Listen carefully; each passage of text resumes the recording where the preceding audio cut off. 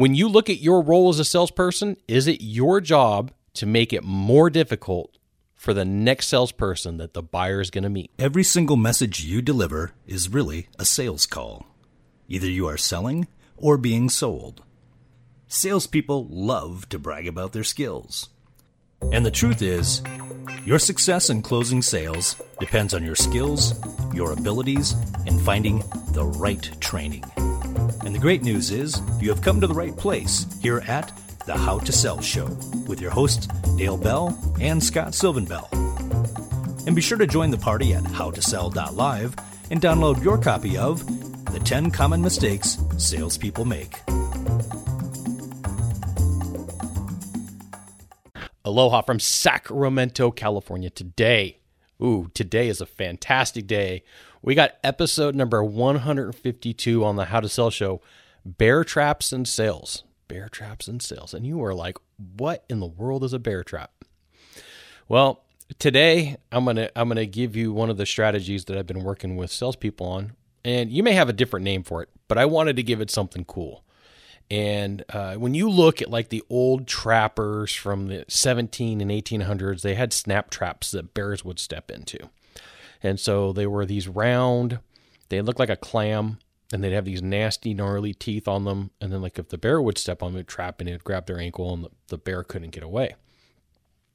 And the reason I call these bear traps is it's a covert way to talk trash on the competition and make them have to work harder. Give them an uphill battle, right? So, the way that I view sales sometimes is if someone's going to be up against me, I'm going to make it as hard as possible for them to close the deal because, one, that's my job, and two, that's what I do.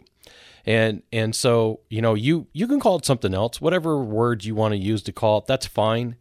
But I have helped some salespeople develop ways to do this in a nice way that doesn't seem arrogant, doesn't seem jerky, doesn't come across wrong, because you can create a bear trap and then, in essence, bear trap yourself.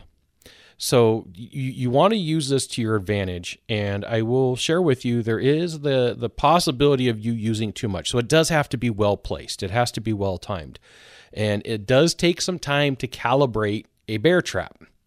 And you will want to think through what you say and what you do. And one of the ways that you take care of this is you make a list of the most common complaints.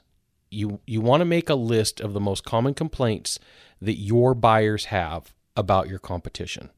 Not about the product necessarily, not about the service, but mainly about the salesperson, the salespeople, the companies, and the organizations and the way that they operate. And this is going to be the easiest one for you to target because your buyer is expecting you to go against your competition's products and services, not necessarily salespeople and the way they operate. Okay, and so this is why you're going to want to start here and build out your repertoire. That's a big word that I got from the movie Major Payne, and you're gonna want to build this out starting with complaints buyers have about salespeople in general, the way they act, and companies, the way they act, because I promise you, this is the easiest one to target.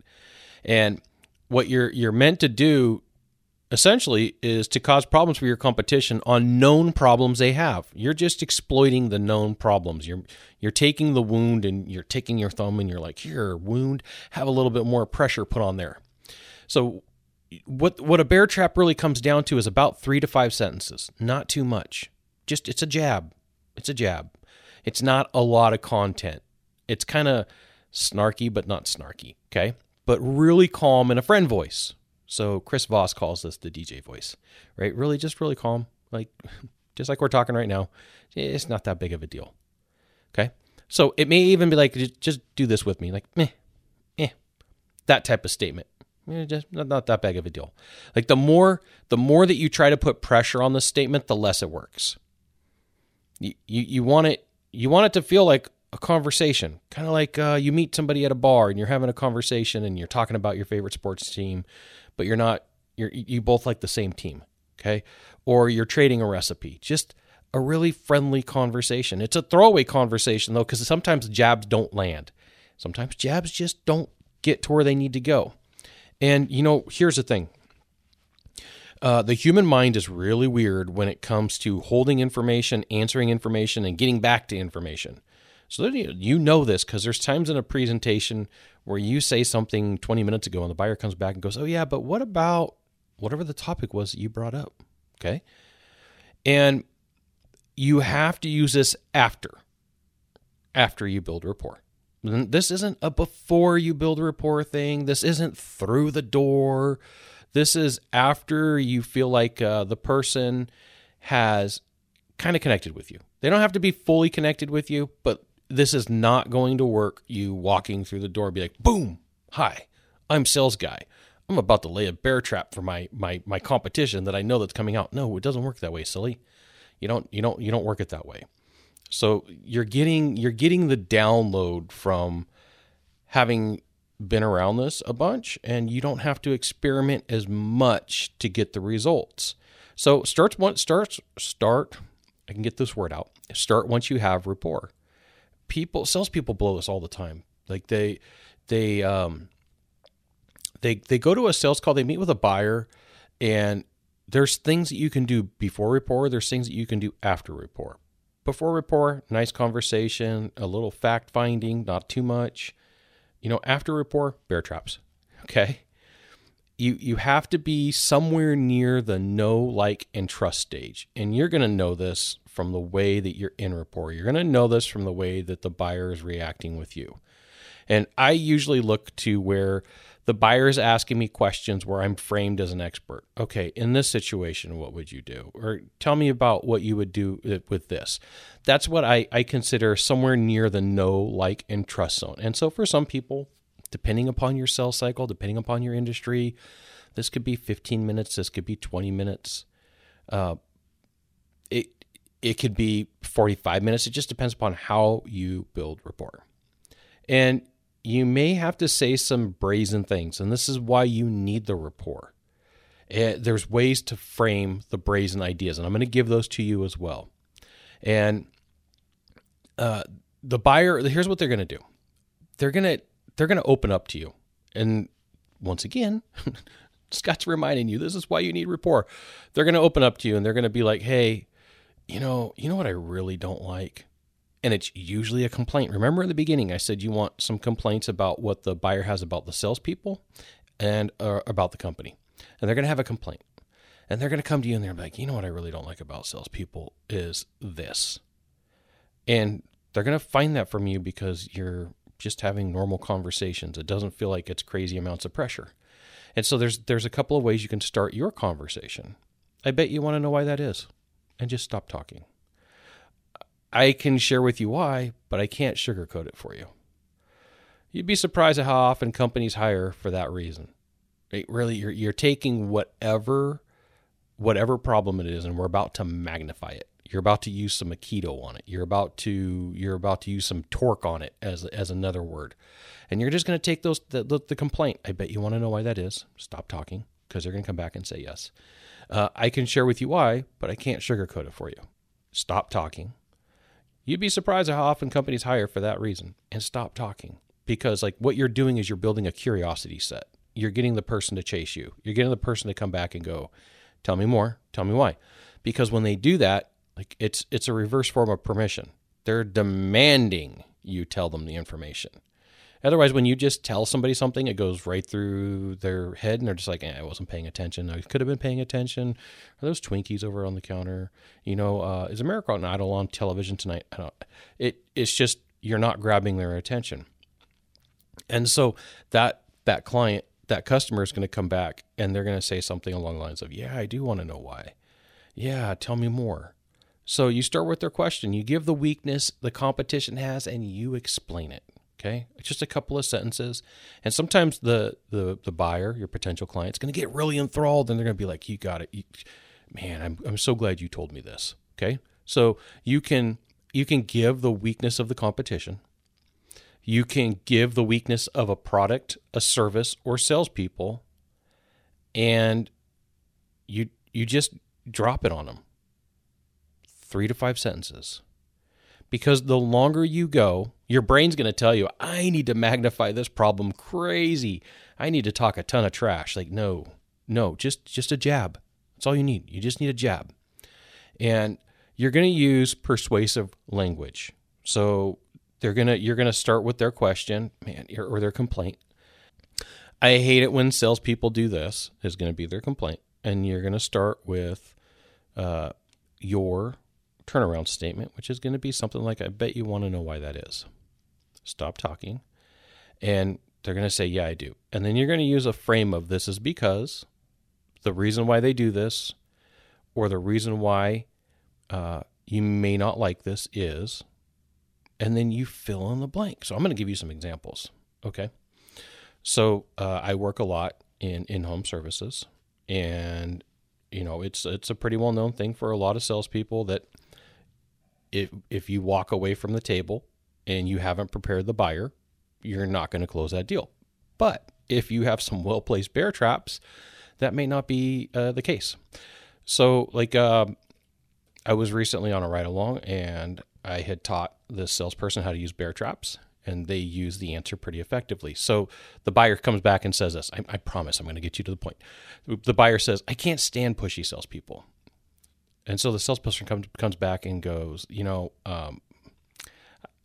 I can tell you why that is, but the way that I have to explain it, I can't sugarcoat it. And the lady leaned in, and she was like, tell me more. And he says, look, the reason why I don't work for those companies is they have management bearing down on them to close that deal right now. And then he flipped at him. He's like, in fact, you should call them. I'm sure that you would love to be able to sit down with them for 3 hours, and then you'd have to go back and forth with them only for the manager to have to call and close the deal. And she's like, I don't want to go through that. And he says, okay, well, you have alternatives. And so she comes back with like what? And he's like, well, we could take care of it right now. She's like, I really don't want to sit through 3 hours of a pushy salesperson. Let's get it done. And what you're doing is you are having the conversation with somebody that they really want to have in a real way. So once again, this is a jab, not a punch, until you get to the end. Because I'm going to give you this example again. The homeowner, the guy that I was working with, that I trained, was meeting with, she says, I can't stand pushy salespeople.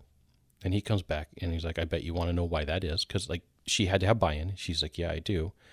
And he's like, well, first off, that's why I don't work for that type of company. They have management bearing down on them to close the sale right now. Buy now, buy now, buy now. In fact, you should call them. They'd love to sit down with you for 3 hours and go back and forth with the manager to close the deal. I'm sure they can eat up an entire afternoon. Okay? So your job is to, look, in sales, you overcome objections, right? But I also look at it as a way that in sales, it's your job to also create objections for the competition. It's funny because when I was out in the field, people would ask me, well, what do you think about this company? And my standard answer was, I've never heard of them. No matter how big they were, no matter how long they'd been around, no matter what was going on, my standard answer was, I've never heard of them. Or like, that name sounds vaguely familiar. And the people would go, well, they're a huge company. I'm like, can't really be that big if I haven't heard of them. I've been doing this for a long time. So, there's definitely things that you can do to help intensify your sales process. And bear traps are one of those things that when you calibrate them and you get them right, and you interact the right way, and you create curiosity, and you give jabs, and then when you drop the hammer, then you give a punch to get the attention, they really do help. Most salespeople don't ever think in terms of, okay, well, I've got a good product and a service, but now I got to make it harder for the next guy to come in and sell. Like, this is why I have this phrase: you can't outwork me, you can only underbid me. That's all you got. And that's the only tool in your toolbox. I'm not too worried about it. So your job is to figure out how you can create a bear trap. So let's go through the scenarios, okay? You're going to do this after you have rapport, after the know, like, and trust stage. And you're going to use the common complaints. There's probably 5 to 7 common complaints that you have in your industry. Like, every industry has these 5 to 7 complaints about salespeople or about your the way that the company operates. And then you're gonna take that question and magnify it by getting the person engaged. Okay, so there's a lot of different ways that you can use sentences and stop talking to create curiosity frames. I bet you want to know why that is. I can share with you why, but I can't sugarcoat it from here. You'd be surprised at how often companies hire for that reason. Those are like 3 really strong ones that I've targeted that work very well.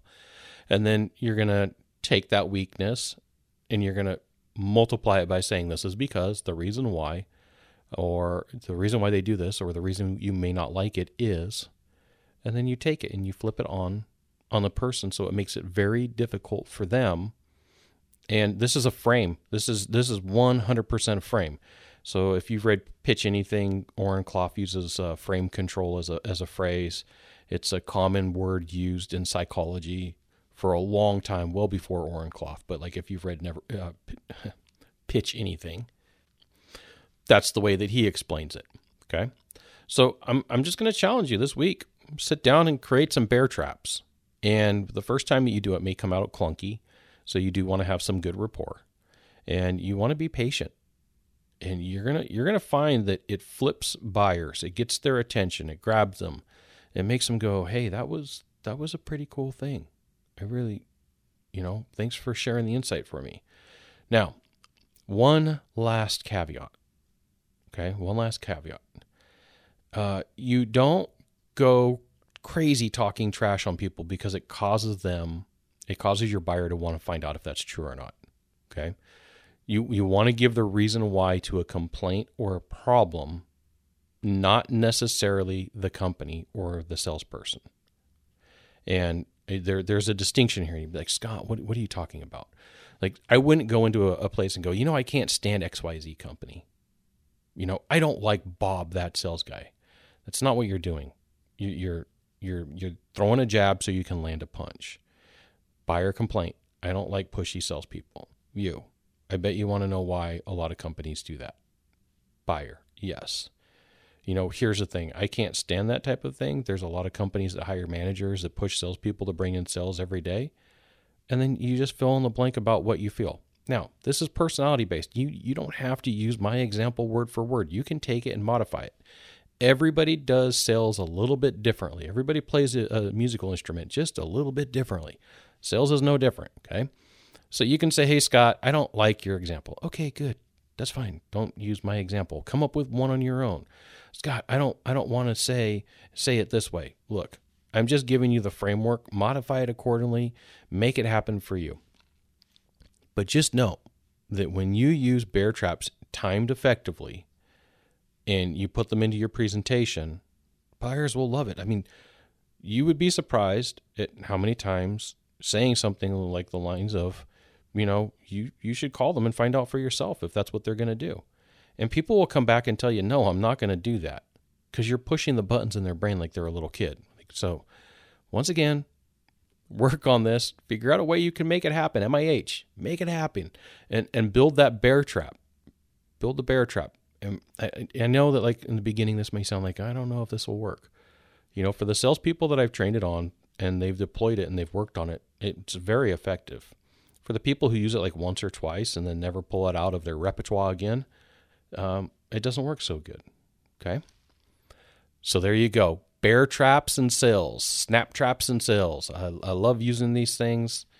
The people that come behind me don't like them very much because now they have to fight an uphill battle against what frame that they're in. This is the ultimate in frame control against a person and a fight that they got to be in. So there you go.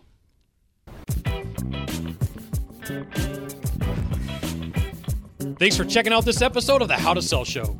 You can join the party at howtosell.live to get the show notes, links, updates on new episodes, recordings of previous episodes, articles, as well as videos.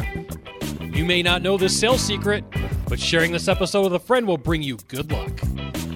See you soon. Mahalo.